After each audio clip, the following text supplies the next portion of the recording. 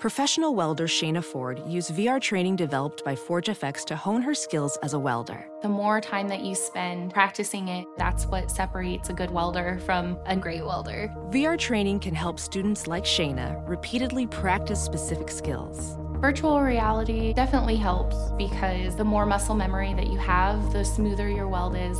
Explore more stories like Shayna's at meta.com/metaverseimpact.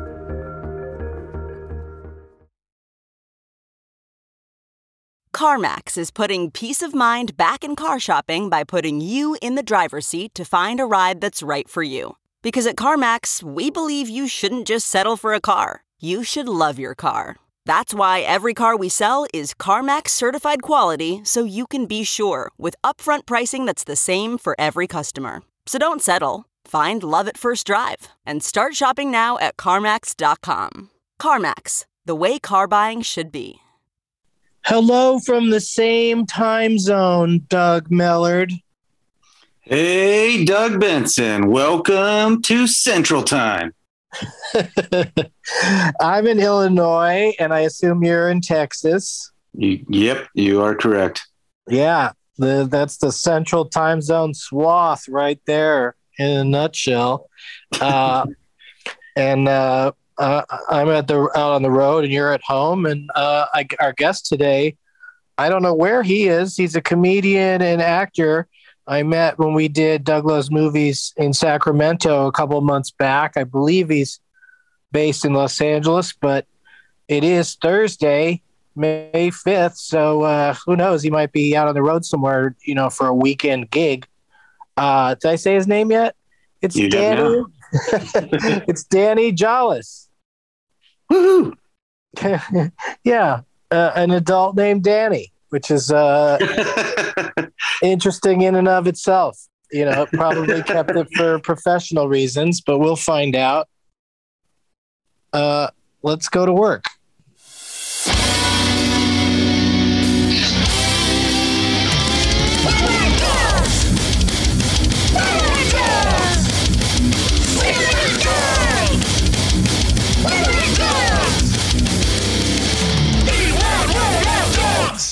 It's crazy. I hear different things every time I hear that song. There's so much subtle things going on throughout it that I'm sure the people love hearing it over and over again.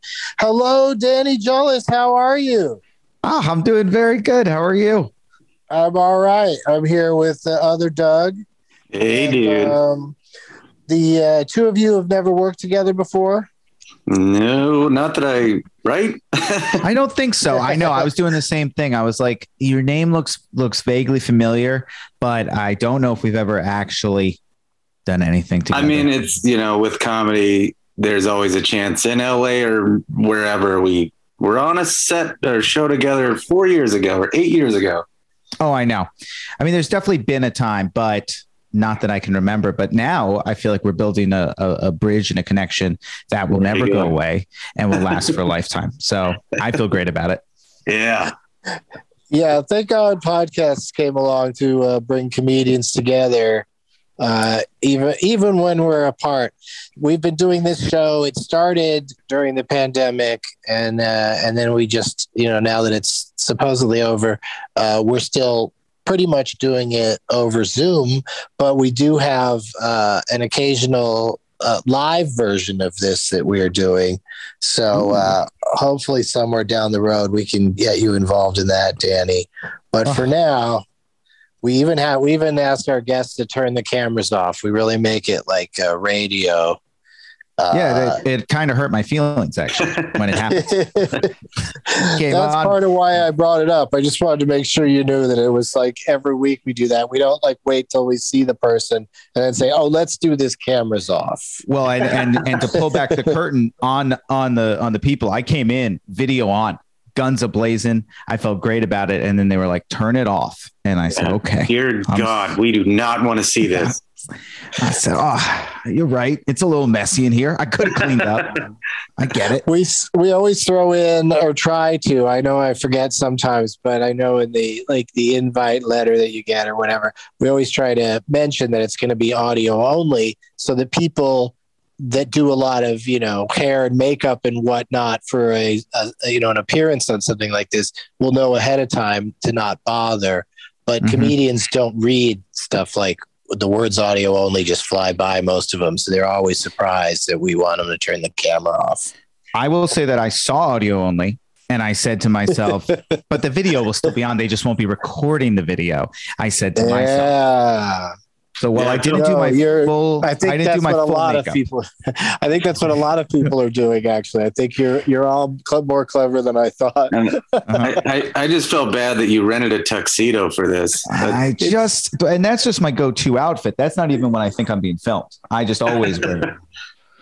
Right, you wear a tux all the time, but then when you go to the Met Gala, you go super cash. You gotta be. You gotta zig when they zag.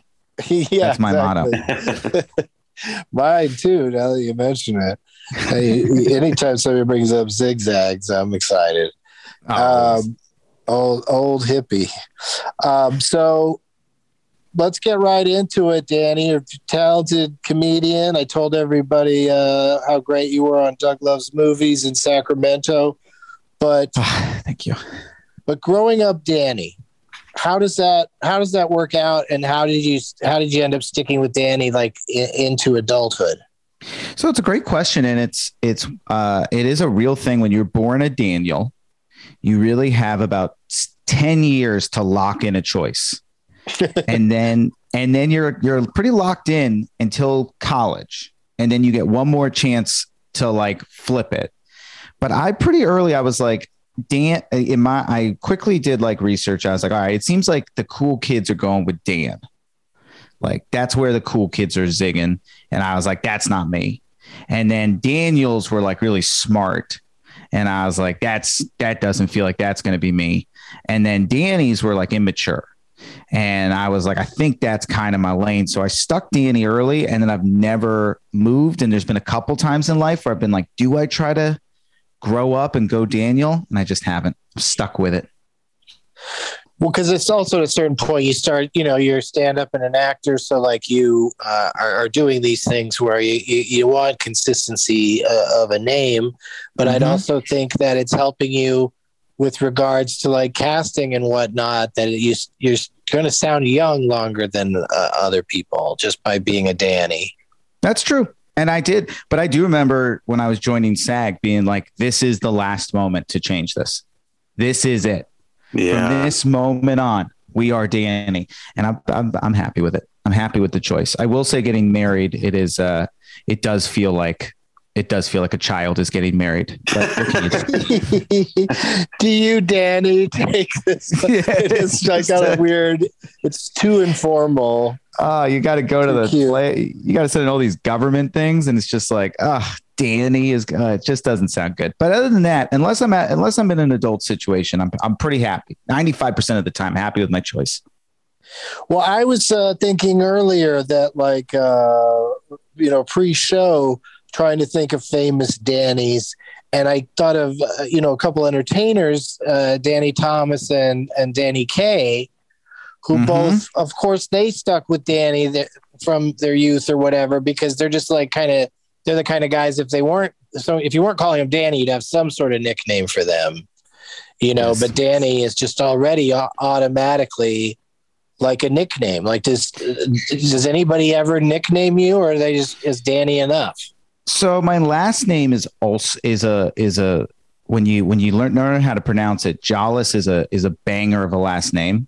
And so I've been called Jolles a lot. People just yell Jolles at me a lot. But other than that, Danny, and people yelling my last, Jolles, get over here. And I go, okay. But that's it. It's easy. And by the way, and I do want to say, Danny Kaye was one of the people who my parents named me after. Oh, okay. Let it be known. Danny Kaye and Dan Marley of the Phoenix Suns. Oh, no way. Were two big factors. What a combo. And I said, I can hit that. And then I definitely in life went pretty quickly. I think they were like, it's more of a Danny Kaye is what came out here. My basketball skills did not progress like we thought, but my comedy skills, pretty good. Are there any other? I'm trying to think of any other like really famous Dannys right now. Ryan mentioned Danny Glover. Yes. Right. Danny Glover's a good one. There's it's weird that he is like such a like from the the second we really got to know him, he was already saying he was too old for shit. So it's interesting that he's a Danny. I just assume that's like his whole family and friends and everybody just called him that from early on. So then when he became more of a distinguished guy playing cops and stuff, like it just stuck around. But he doesn't strike me as a Danny. Yeah, I know. DeVito. There's another one. Oh, that's a good great example of a Danny. Because of course you're not going to give him an adult name. No, not at all. That's the most Danny of them all. So childlike, just from his size and his just his overall nature is so entertaining. They should give him some sort of like Lifetime Achievement Award just for being on It's Sunny for all these years and just being so consistently on the same page with those weirdos, I mean, what a career.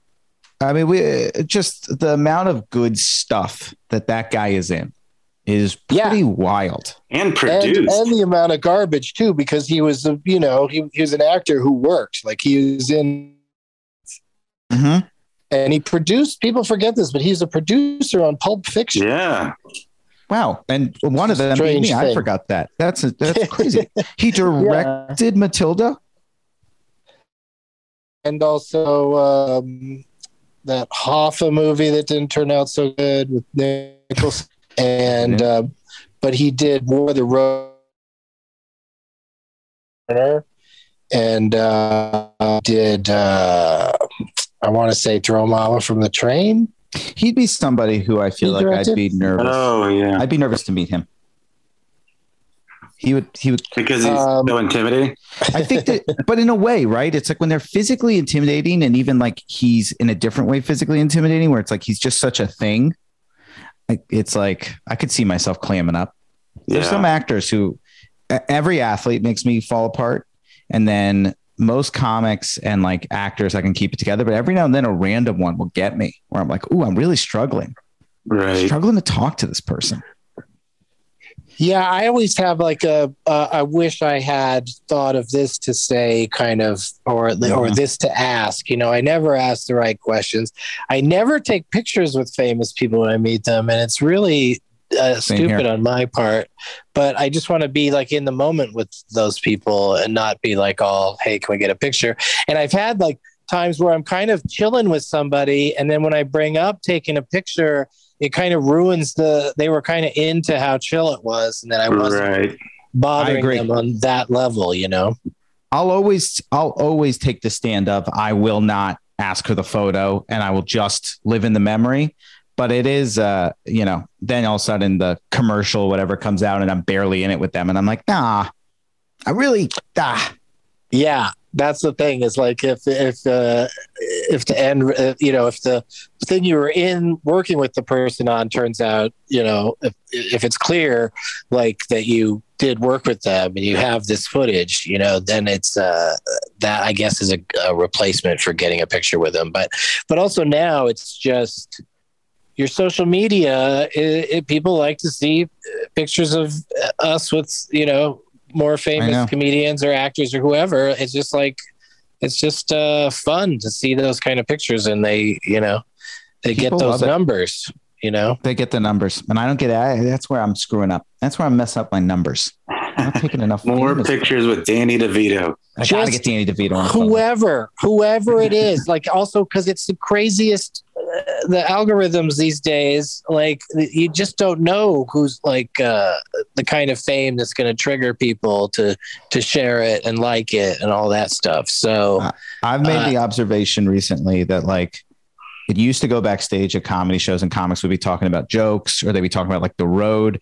Now, every time I go backstage at a comedy show, it's just a bunch of comics being like the algorithm. Where are you at on the algorithm? Like everybody is trying to crack the algorithm everywhere. It's all algorithm talk. Yeah. And I haven't even started yet, but I'm about to dip into TikTok. But I hear that one of the things that you have to do on TikTok is once you've decided to do it, you have to post daily. Just one or like two things, I think, but you have to do it daily.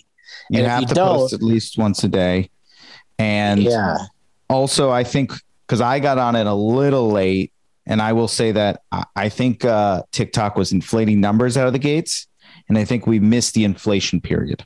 Oh, yeah. That's a bummer. That's a bummer for us. But that does suck. But if you can get to a decent number, that you start to get like weird perks and stuff, right? You can and do they pay some people? I know that I'm not making much, but they're paying me a few pennies for things that get a lot of hits on Instagram these days.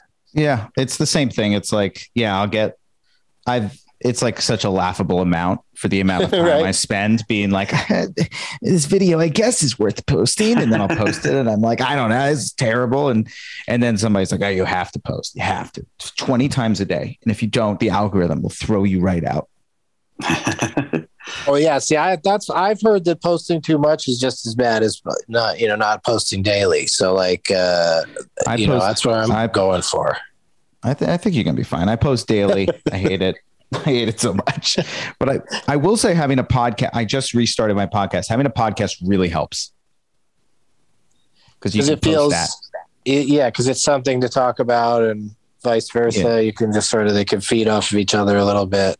I've been hearing from people that it's very hard to, and I guess I agree from my own personal experience, that it's hard to get people to jump over to, hey, you're following me on Twitter, come follow me on Instagram, or Impossible. Instagram, come follow me on TikTok. Like people are just sort of like, they have their one that they use the most, I guess. Yeah. And so they, why add this other shit? They, especially if they think you're going to be posting the same crap in all these places, why do they need to follow you everywhere? People just don't realize how much it means when they follow you. It means so much to us. If you're listening to this right now, please follow I finally made a Wide World Zero Dougs, because I couldn't get Dougs. So it's Wide World Zero Dougs on Twitter. And, it's just inching along with getting people to follow, because it's only people who have heard this podcast, I'm sure, that would follow it. And, so I'm mentioning it again yeah, exactly. And what's the name of your podcast, Danny? It's called Everything But the Scores. We just restarted it. It's a sports podcast. Hang on. But it's all the stories around sports. So it's nothing that happens on the field. So it's all stories that everybody can talk about. I almost hung up on you, but you said hang on. I know. Well, I could tell. I know my crowd. In the call. I stayed on it. I know my crowd. I figured that was not going to get a good reaction out of the gate. But I figured from the title, sure. Anything but the scores. Everything but close. Everything but, yeah. Almost everything but the scores gave me kind of an idea, but there is a lot to talk about there. And I think we talked about it briefly on Doug Lowe's Movies when you were on. Yes. But we'll plug it again at the end of this show, so people don't have to, worry their brains about it right now. Don't even worry about it. Don't even. Okay, so we got the nicknames. Was never a big part of your life because of being a Danny and people being fine with that. What about your so-called middle name that rarely gets revealed to the public, but we'd like to hear it now? I'm not ashamed. Elliot. Ooh. How many L's? How many T's? So, great question. And there's a story to this part. There's 2 L's, 1 T, I thought. And then when I was probably 15 years old, I wrote my middle name, and my mom was like, what are you doing? There's 2 T's. And I was like, what? And so I was like, oh no. And so from 15 to 18, living wrote it with 2 T's. And then at 18, I saw an official government document, and I was like, no, it's 1 T. She was wrong. It's one T. But 15 to 18, I don't know if you know about this, is the point in your life where you sign the most government documents. So in almost everything that you see, including my driver's license, I have 2 T's. And it is wrong. God.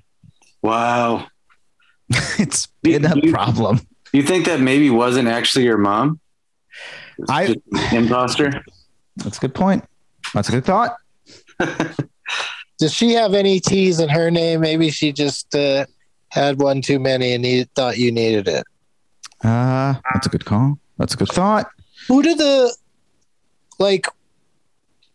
Elliot Gould? What's his deal? Is he 2 L's, 2 T's? I feel like he is. In my mind, he is. Yeah. And then there's Sam Elliott.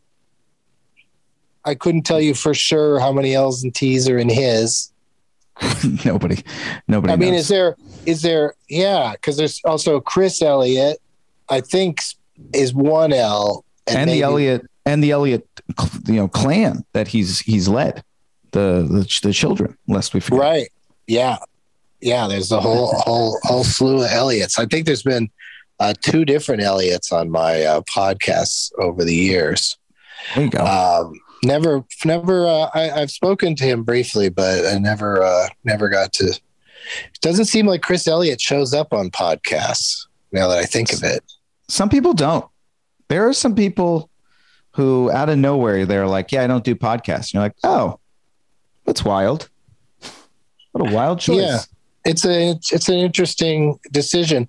I find also that a lot of the people that said that to me 10 years ago have a podcast of their own now. There were people, I had some really good friends who would come on my podcast just because they're my friends, they agree to do it, but they'd sort of shit on the idea of podcasts the whole time. And then now, of course, at this point, they have one. Mm-hmm. Especially if they've become successful. Feels like if you become really successful now, there's more people just yelling at you, oh, go ahead and have a podcast. There's thousands of them. You might as well, add to the problem. It really is. Literally, you might as well add to the problem. Feels like what is said to you of like, just make another one. And you're like, yeah. All right.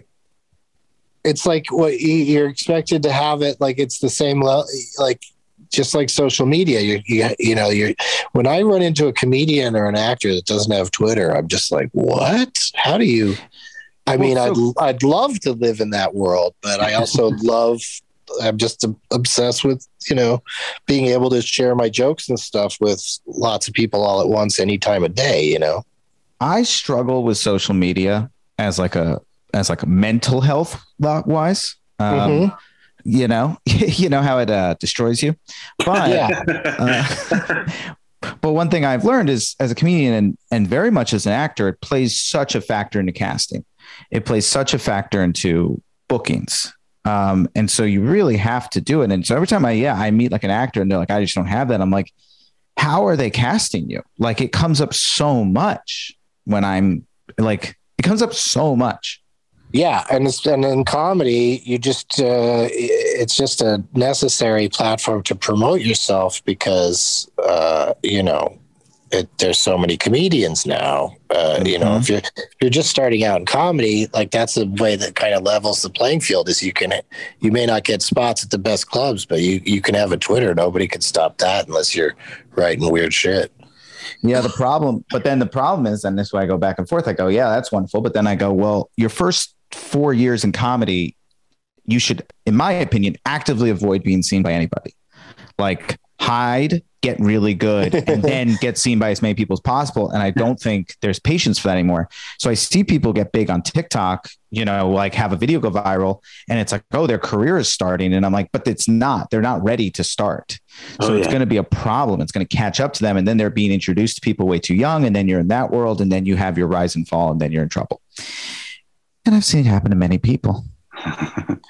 Yeah, it's a real trap that the YouTubers can get so much attention and then not have an act for people to come out and see. Yeah, they'll get booked, headline a club, do an hour, but they have 4 minutes, and then and agents don't care because the touring agents will be like, we'll send them out one time, they'll bomb, but we'll make that money.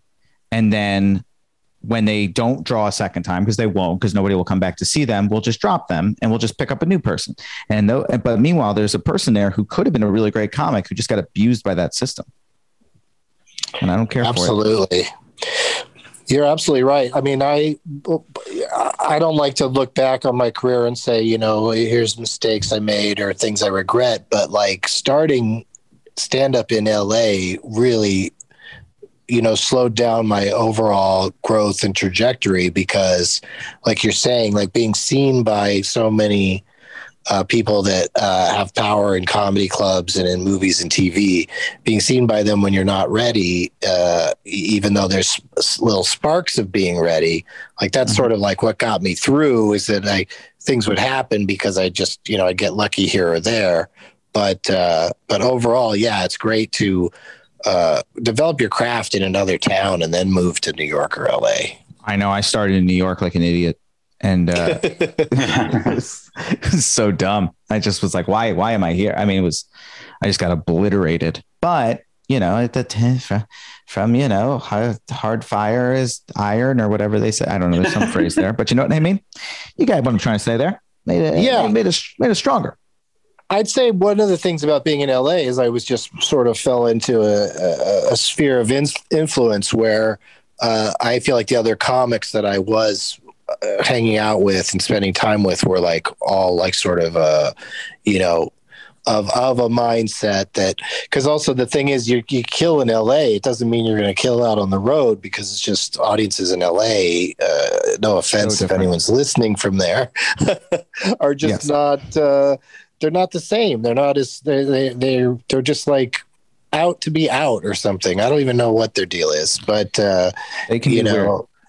Yeah, especially, well, I know what their deal is now. I know that they very much like to see famous comedians, because that's the trend now in Los Angeles is, if you have like a show somewhere, if you can convince Bill Burr or, whoever to like come by and do a set and you can announce it or say there's a secret guest, that seems to be the thing that drives people to check out shows, which is still going to be good shows because obviously the very famous comedians tend to be good at it, but it's still like the audience is kind of there for the wrong reason. Yeah, it's always great when they now, because of that, a lot of shows would start throwing plus secret special headliner or whatever, and then it's no one anyone's heard of, and then the crowd's just furious. They're just trying to trick you.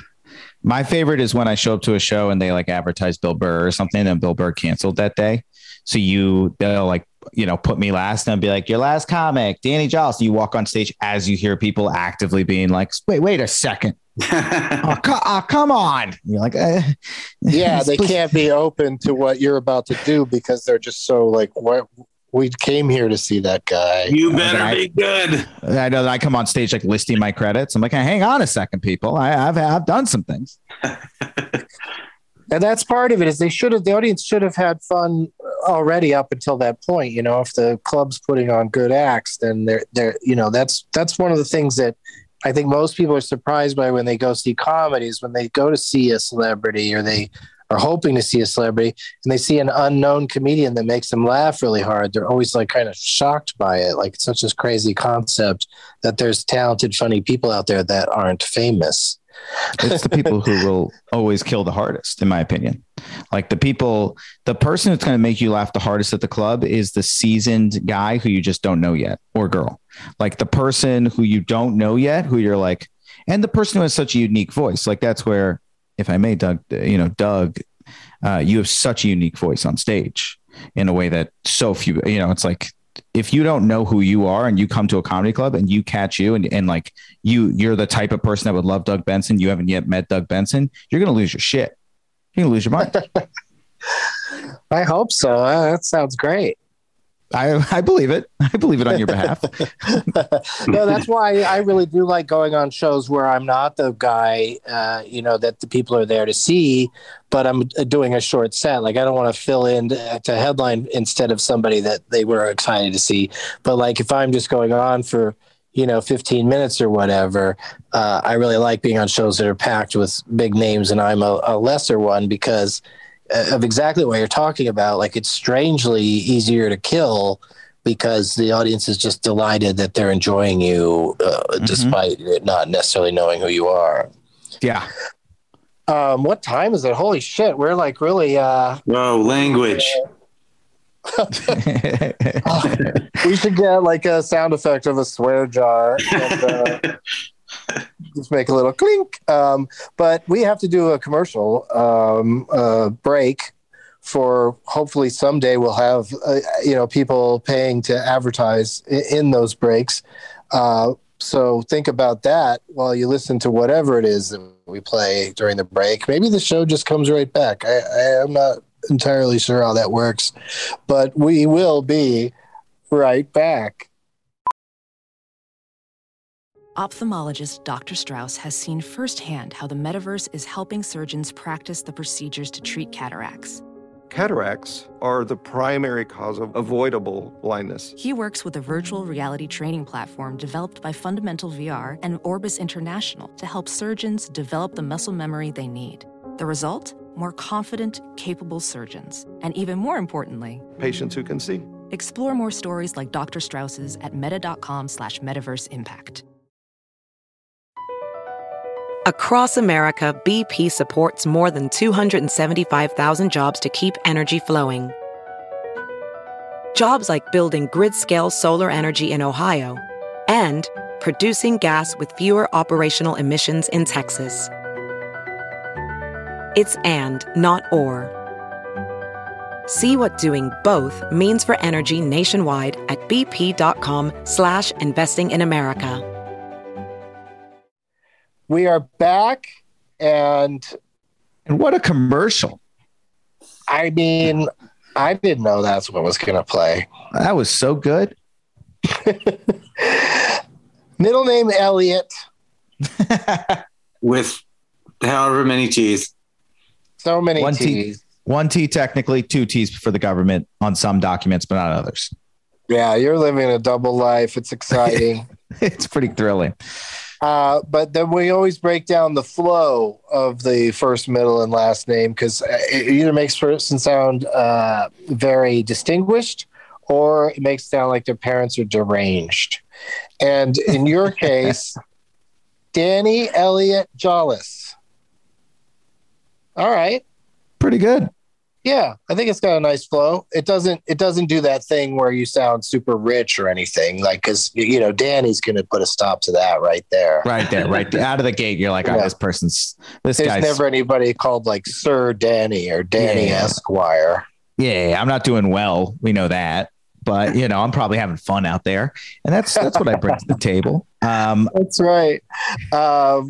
So what about the last name Jolles? Like, the listeners may have seen it in the listing or whatever, but I'll say it anyway. It's Jolles. Mm-hmm. So you must get people spelling that wrong all the time.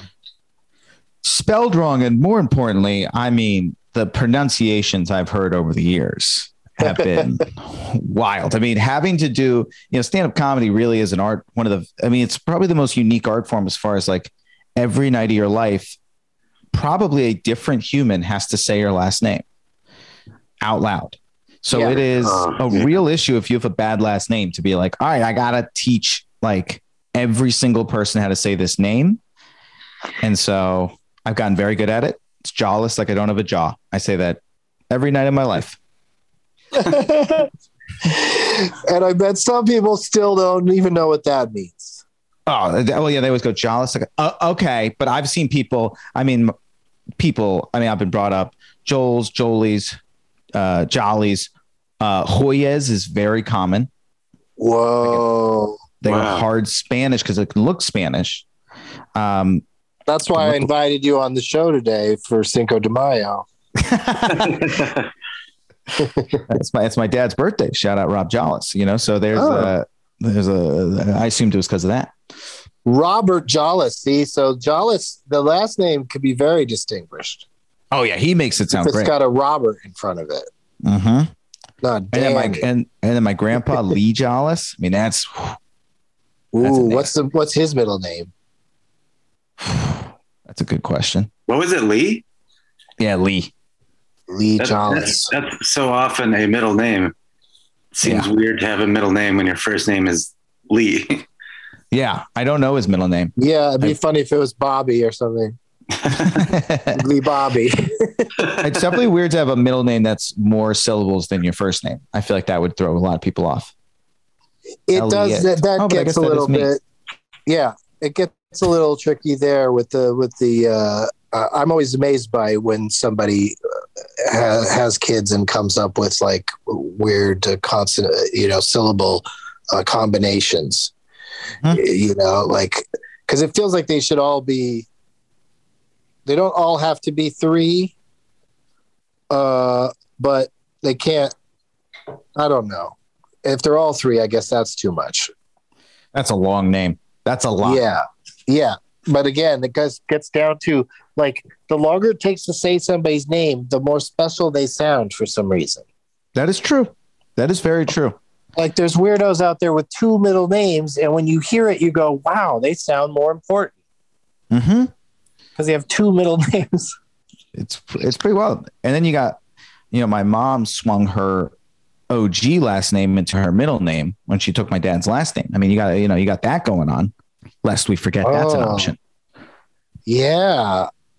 I was just talking today about how, Jerry O'Connell is with Rebecca Romijn, and they are Jerry O'Connell and Rebecca Romijn. But when she was married to John Stamos, she was always referred to as Rebecca Romijn Stamos. So it's interesting that the new husband isn't insisting on Rebecca Romijn O'Connell, or maybe he tried and she just was like, "No, I did that already, and I don't want to do that again." I feel like as an actress, it's got to be a big issue. I feel like well, that's why it was weird that she even had the Stamos on there. I think that's how into it she was. I think that their relationship was real, hot at first and fun, and then 10 years in, they, decided to end it. And then she, like I said, she just dropped she doesn't use her new husband's name that I'm aware of, but also she's, you don't see her in as much stuff anymore. Maybe she's on some show I don't watch. What's that, Doug? Maybe she just hates apostrophes. Well, maybe that was part of what Stamos got in the divorce. Part of the settlement is I'm taking the apostrophe. I'm going to hang on to that in case I need it for, is he remarried? I don't even know if he remarried. Oh, I have no idea. I have no clue. I don't keep up with a wedding, with the marriages of the famous. Right. I know it's impossible to keep up. I sometimes they'll even do a clickbait. They'll go, "Here's some couples you didn't even know were couples," or "Here's people that have been married you had no idea." And it is kind of shocking sometimes, the relationships that are happening that we don't hear about. But you have, acted in a bunch of stuff, and the one thing that really caught my eye because of the character you played. The name of the character is a movie called Ithaca. Yeah, I knew this was coming. From 2015. Get this, Doug. He's in a movie that was directed by Meg Ryan and features Tom Hanks. Whoa. It's true. And a bunch of other good actors. I mean, it's got a really good cast. The late Sam Shepard, Hamish Linklater. I mean, we got some big guys were walking around that set. Big guys. So what is that movie? Why have I never heard of it? It's one of it was her directorial debut, and some movies just don't catch. I don't know. It went to a bunch of film festivals, and then it just kind of like came out very quietly, but it's out there in the world. I mean, you can see it on, I don't know, probably somewhere. It's probably on some streamer. How big of a part does Tom Hanks have in it? Very small. Tom Hanks was a very small part, but Hamish Linklater in particular gives a performance in that movie that is astounding. Sam Shepard is also very good in it. I am in it for but a hot second, but I actually am very happy with my performance in that movie. And it's one of, there's some things that you're in where you're like, yeah, you got to watch it. And there's others where you're like, I will say this, Meg Ryan is an absolutely sensational director. Oh, that's nice to hear. And the nicest person on the planet. Oh, wow. I did not expect that part. Oh, she's the best. Cannot say enough nice things about her. How many days were you on that set? 3. That's plenty of time. That's plenty of time to things. Yes. That's plenty of time to see. Like you can usually if you're there for a full day, you'll catch it, or at least you'll catch the rumblings from other people on set. Mm-hmm. Like there's been times on set because I have a very sweet face, and I am very good at avoiding conflict. So it's like one of the things I think I do best is like I can go on a set and kind of I'll make everybody happy. Like I'm just kind of like a good, hey, it's been fun. My God, blah, blah. Like that's I think one of my best qualities. And so I don't get yelled at a ton, but you will. So even if somebody's nice to me, though, you'll feel the rest of like the crew be like, every day with this. Like you'll just hear stuff like that. And you're like, oh, they don't like them. And everybody loved Meg on that set. Okay, so why is your character named merely Fat? It was so in the movie because it was. They let me improvise and it made the movie. I literally, there's a line where they go, this is our friend Fat. And I go on my breath, I go, I'm not that fat. It's cause it did hurt my feelings, but that was the role they cast me as. And, I took it and I ran with it. But because there's a group of characters, like other people with as weird names, right? Yes, there's it's me. So Nick Williams and Zach Weber. And we actually were our sketch group called Sasquatch. And so they kind of brought us as a unit onto that set. Okay. So we kind of came like a real tornado of bits onto that set. But they brought us as a unit and, but Fat was the name that they said. I think the other ones, there was like horse and that, but like Fat was the name that was said out loud in the script as like, this is our friend Fat. And then I had to be like, oh. That's how you get stuck with that in the end credits instead of just some generic name that nobody heard. Mm-hmm. Mm-hmm. But it's I'm going to watch this movie. I'm excited. I wouldn't have thought that there was a movie directed by Meg Ryan or a movie that has Tom Hanks in any role that I was not aware of or, and have not had the opportunity to see. So I'm super into it. Yes. Well, check it out. And, you'll catch the way I describe it is you will see a very intense World War I believe, drama.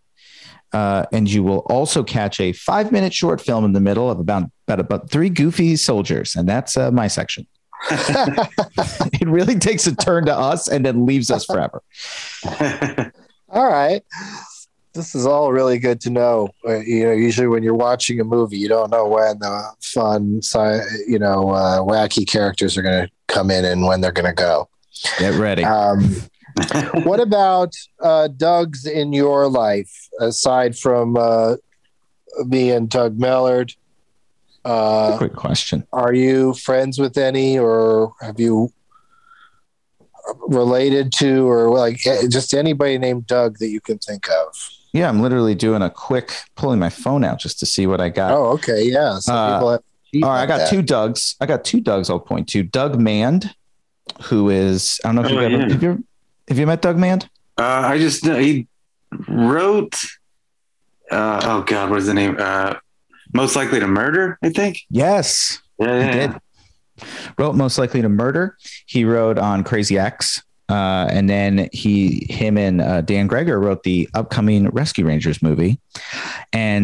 But Doug Mand is best known in my household because he had a bunch of extra clothes at one point in his life. And he was like, we happen to be the same size. And he was like, do you want my clothes? And I took, because I don't buy anything, I took all of it. And he supplied, I'd say, half my wardrobe for much of my life. Wow. That's wild when those things come along. Like, it's one of those offers that I think he threw out there being like, you wouldn't want some clothes. And I was like, I hate shopping for clothes and there's nothing I want more than to take. Because I mean, any of it you don't like, you just don't wear it, and you didn't buy it and bring it home and decide you didn't like it. You just got it for free and decided you didn't like it. Yeah. And now I've had it for so long that there's times that I'll be like, I've had his clothes for so long. There's times I'll be with him and he'll be like, that's my shirt. And I'll be like, I literally forgot that that's your shirt. That's how long it's been a part of my life. What's the other Doug? Doug Moe. Anybody remember Doug Moe? Two Doug M's. You're all about Doug M's because, well, I'll only Millard here. Yeah. And that's kind of a policy. I make an exception for, you, but for the most part, I'd keep it to Doug M's if I'm going to go with Doug. Yeah, that's fair. It just feels right. Doug Moe is an amazing improviser in New York City who, before I did stand up, I was more in the sketch improv world because I was going to be a serious actor. That was my initial goal. And so, but I did this one man, I did improv and he was my teacher. And then he directed a show of mine. He's the best human. There's like certain people who like just age in your mind incredibly. He's one of them. I haven't talked to him in so long, but M-O or M-O-E? M-O-E. Oh, okay. M-O, I was going to ask, does he have a sister named Bev? But that's dumb. That's a dumb joke. I like it. We're kind of, when we ask people about Doug's name now, we're kind of, sniffing around because when the show first started, the idea was we, have lots of Dougs on as guests. And then, then we found out we're not that, interested in too many Dougs, as it turns out, which seems to be like a strong Doug trait. But what about Danny? How many Dannys are in your life or have ever been? Let's see. What Dannys do we got? What do we got in the Dan world? A lot of Dans. Oh yeah, Dans. I mean, we're riding a lot of Dans. Right. There's shit tons of Dan. Dan, I got a ton. Dan Black, the comedian, Dan Bateman from the band Frog. We got Dan Greger of the Doug Mand. You got the Dan Greger. You've got, you got tons. The Dan world that's where everybody ends up, except me. Everybody's a Dan. Yeah. Who's you haven't ever befriended in any way someone else who goes by Danny? I'm trying to think if I have. It's like, it is rare. You don't meet a lot of Dannys these days. Yeah, I had a friend, we still sort of keep in touch, but he was always a Danny when we were in like high school and college and stuff, and then became a teacher. And I don't know if he tells his kids to call him Dan. He is one of those kind of teachers where I think he lets them. I think he makes them call him by his last name, but he wishes he could just let them all call him by his first name. He's one of those guys. And I don't know if he'd say to the kids Dan or Danny, though. I don't know which one he'd go with. It'd be tough to have kids respect you as a Danny. That's got to be tough. One of my first TV spots doing stand-up was on MTV's half-hour comedy hour. And like at the beginning or early on in my set, I said something like, and by the way, I got a friend I want to, I don't think the expression shout out was even an expression yet at that point, but I said, I have a friend I'd like to, bring in a point, say hi, and not say hi, but I just said something like, that's some friend that I'm going to, try to send a message to during the show, but don't worry about it because it's going to be really subtle and, I shouldn't even have mentioned it. And then just in between two jokes later in my set, I just go, hi, Danny. That's such a good bit. That was the whole bit, but it was a genuine, like I did have a friend named Danny that I was saying hi to. That's such a good bit. It was, that's the kind of thing where I'd get a TV spot kind of early on because I didn't have an hour of great material, but I'd had like 5 minutes that had, shit like that in it. I mean, when I went on Star Search in my first 2-minute set, you only get 2 minutes. In my first set, I just stopped at one point and said, let's take a look at my Star Search fashion video, which is what they say about the models on the show. And then I turned around like a screen was going to come down. And I stood there and just waited. Like I was wasting part of my 2 minutes on that. But I think the guy from Star Search, I swear he booked me because that joke made him laugh so hard. Didn't even make the audience laugh. They were just like, what is he doing? What is he talking about? He's not a model.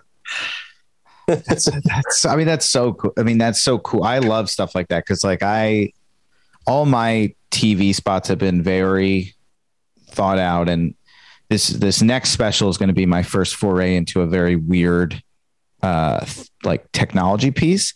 But up until then, I've never really done anything like that. And I've always wanted to, always dreamed of it.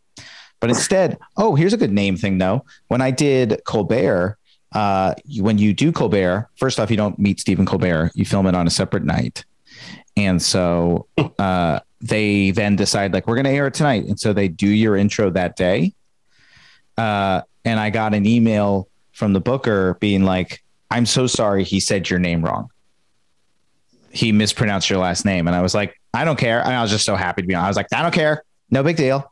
But then I watched it and he said it right. And I was like, he did say it right. She was like, oh, I didn't know how to say your last name. And we had a good time. What a ride. What a roller coaster it was. That's so funny. So like, I guess I never like staying with Colbert long enough to watch the comedian at the end, which rarely happens. Like how often do they even have comedians on? Not that often.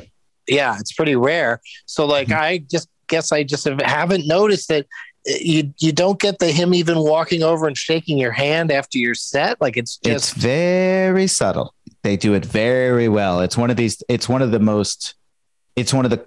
here's what I will say. In credit to them, it is actually one of the best things about doing Colbert is they just do a separate night where 6 comics tape sets.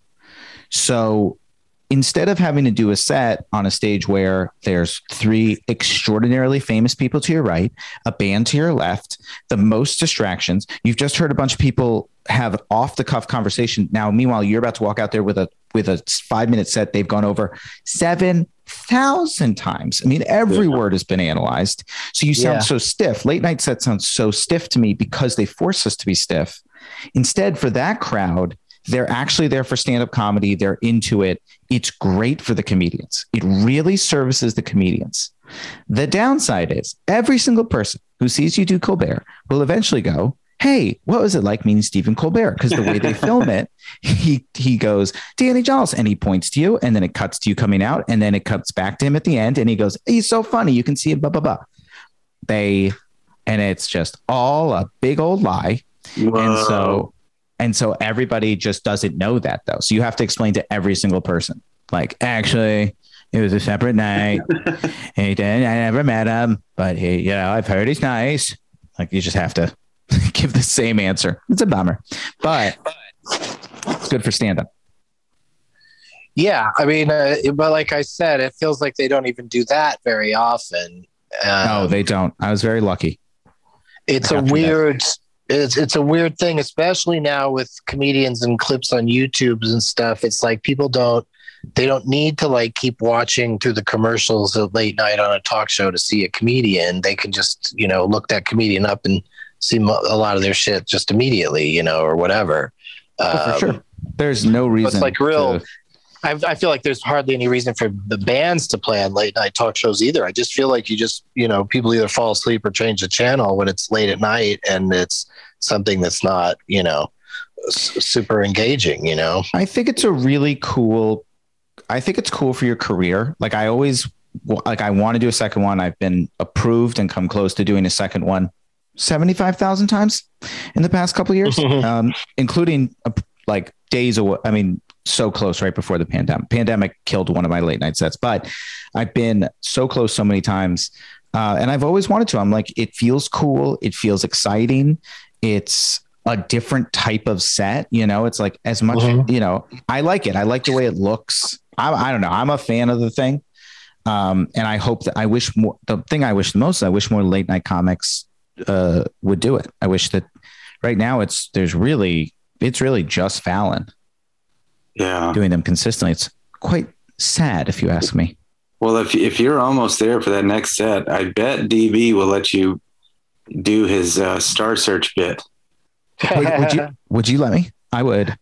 Yeah, I'd be honored. That'd be amazing. Well, this hour has really flown by, dude. This is a real treat. Thank you for being here. Do you have stuff that you would like to plug? Let's definitely mention the podcast again.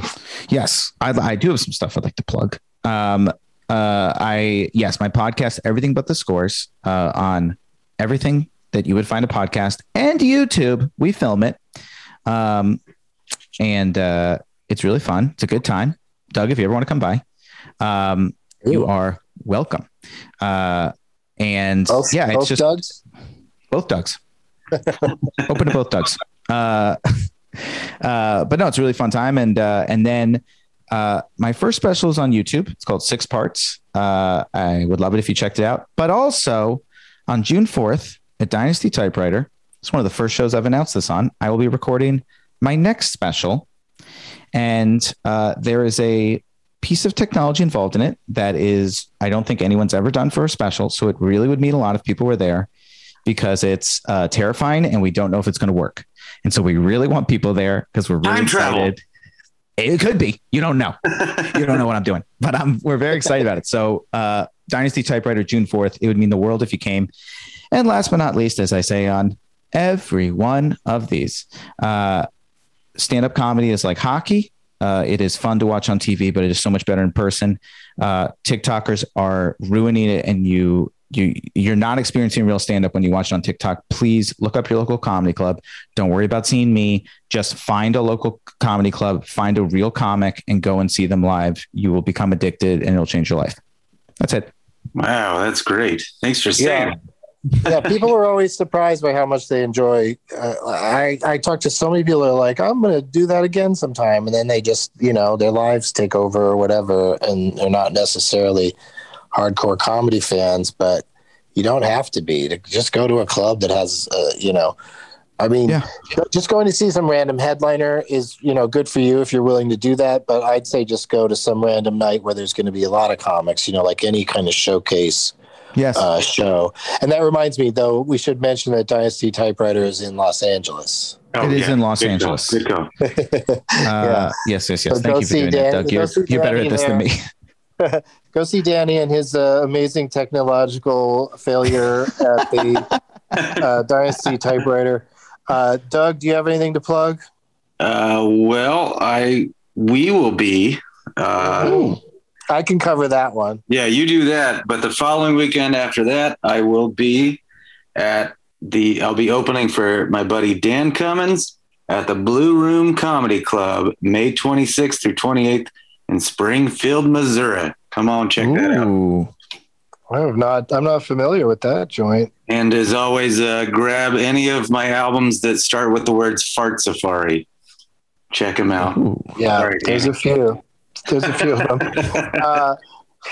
I'm going to be doing Doug Loves Movies this Sunday, Mother's Day. It's kind of a tradition to do a Mother's Day 4:20 in the afternoon, Doug Loves Movies at the Comedy Works in downtown Denver.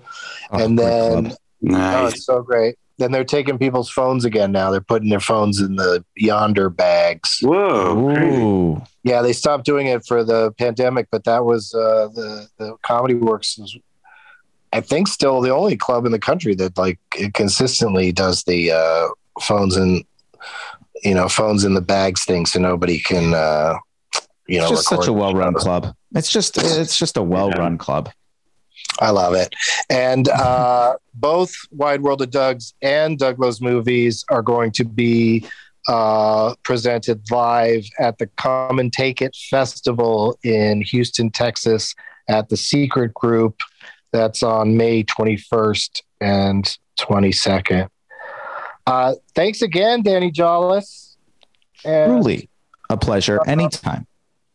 And I came up with, this episode will post later this evening, late tonight. So it'll be the day after Cinco de Mayo. But since we recorded it on this auspicious day, I thought I'd just say, as always, Cinco de Dogo.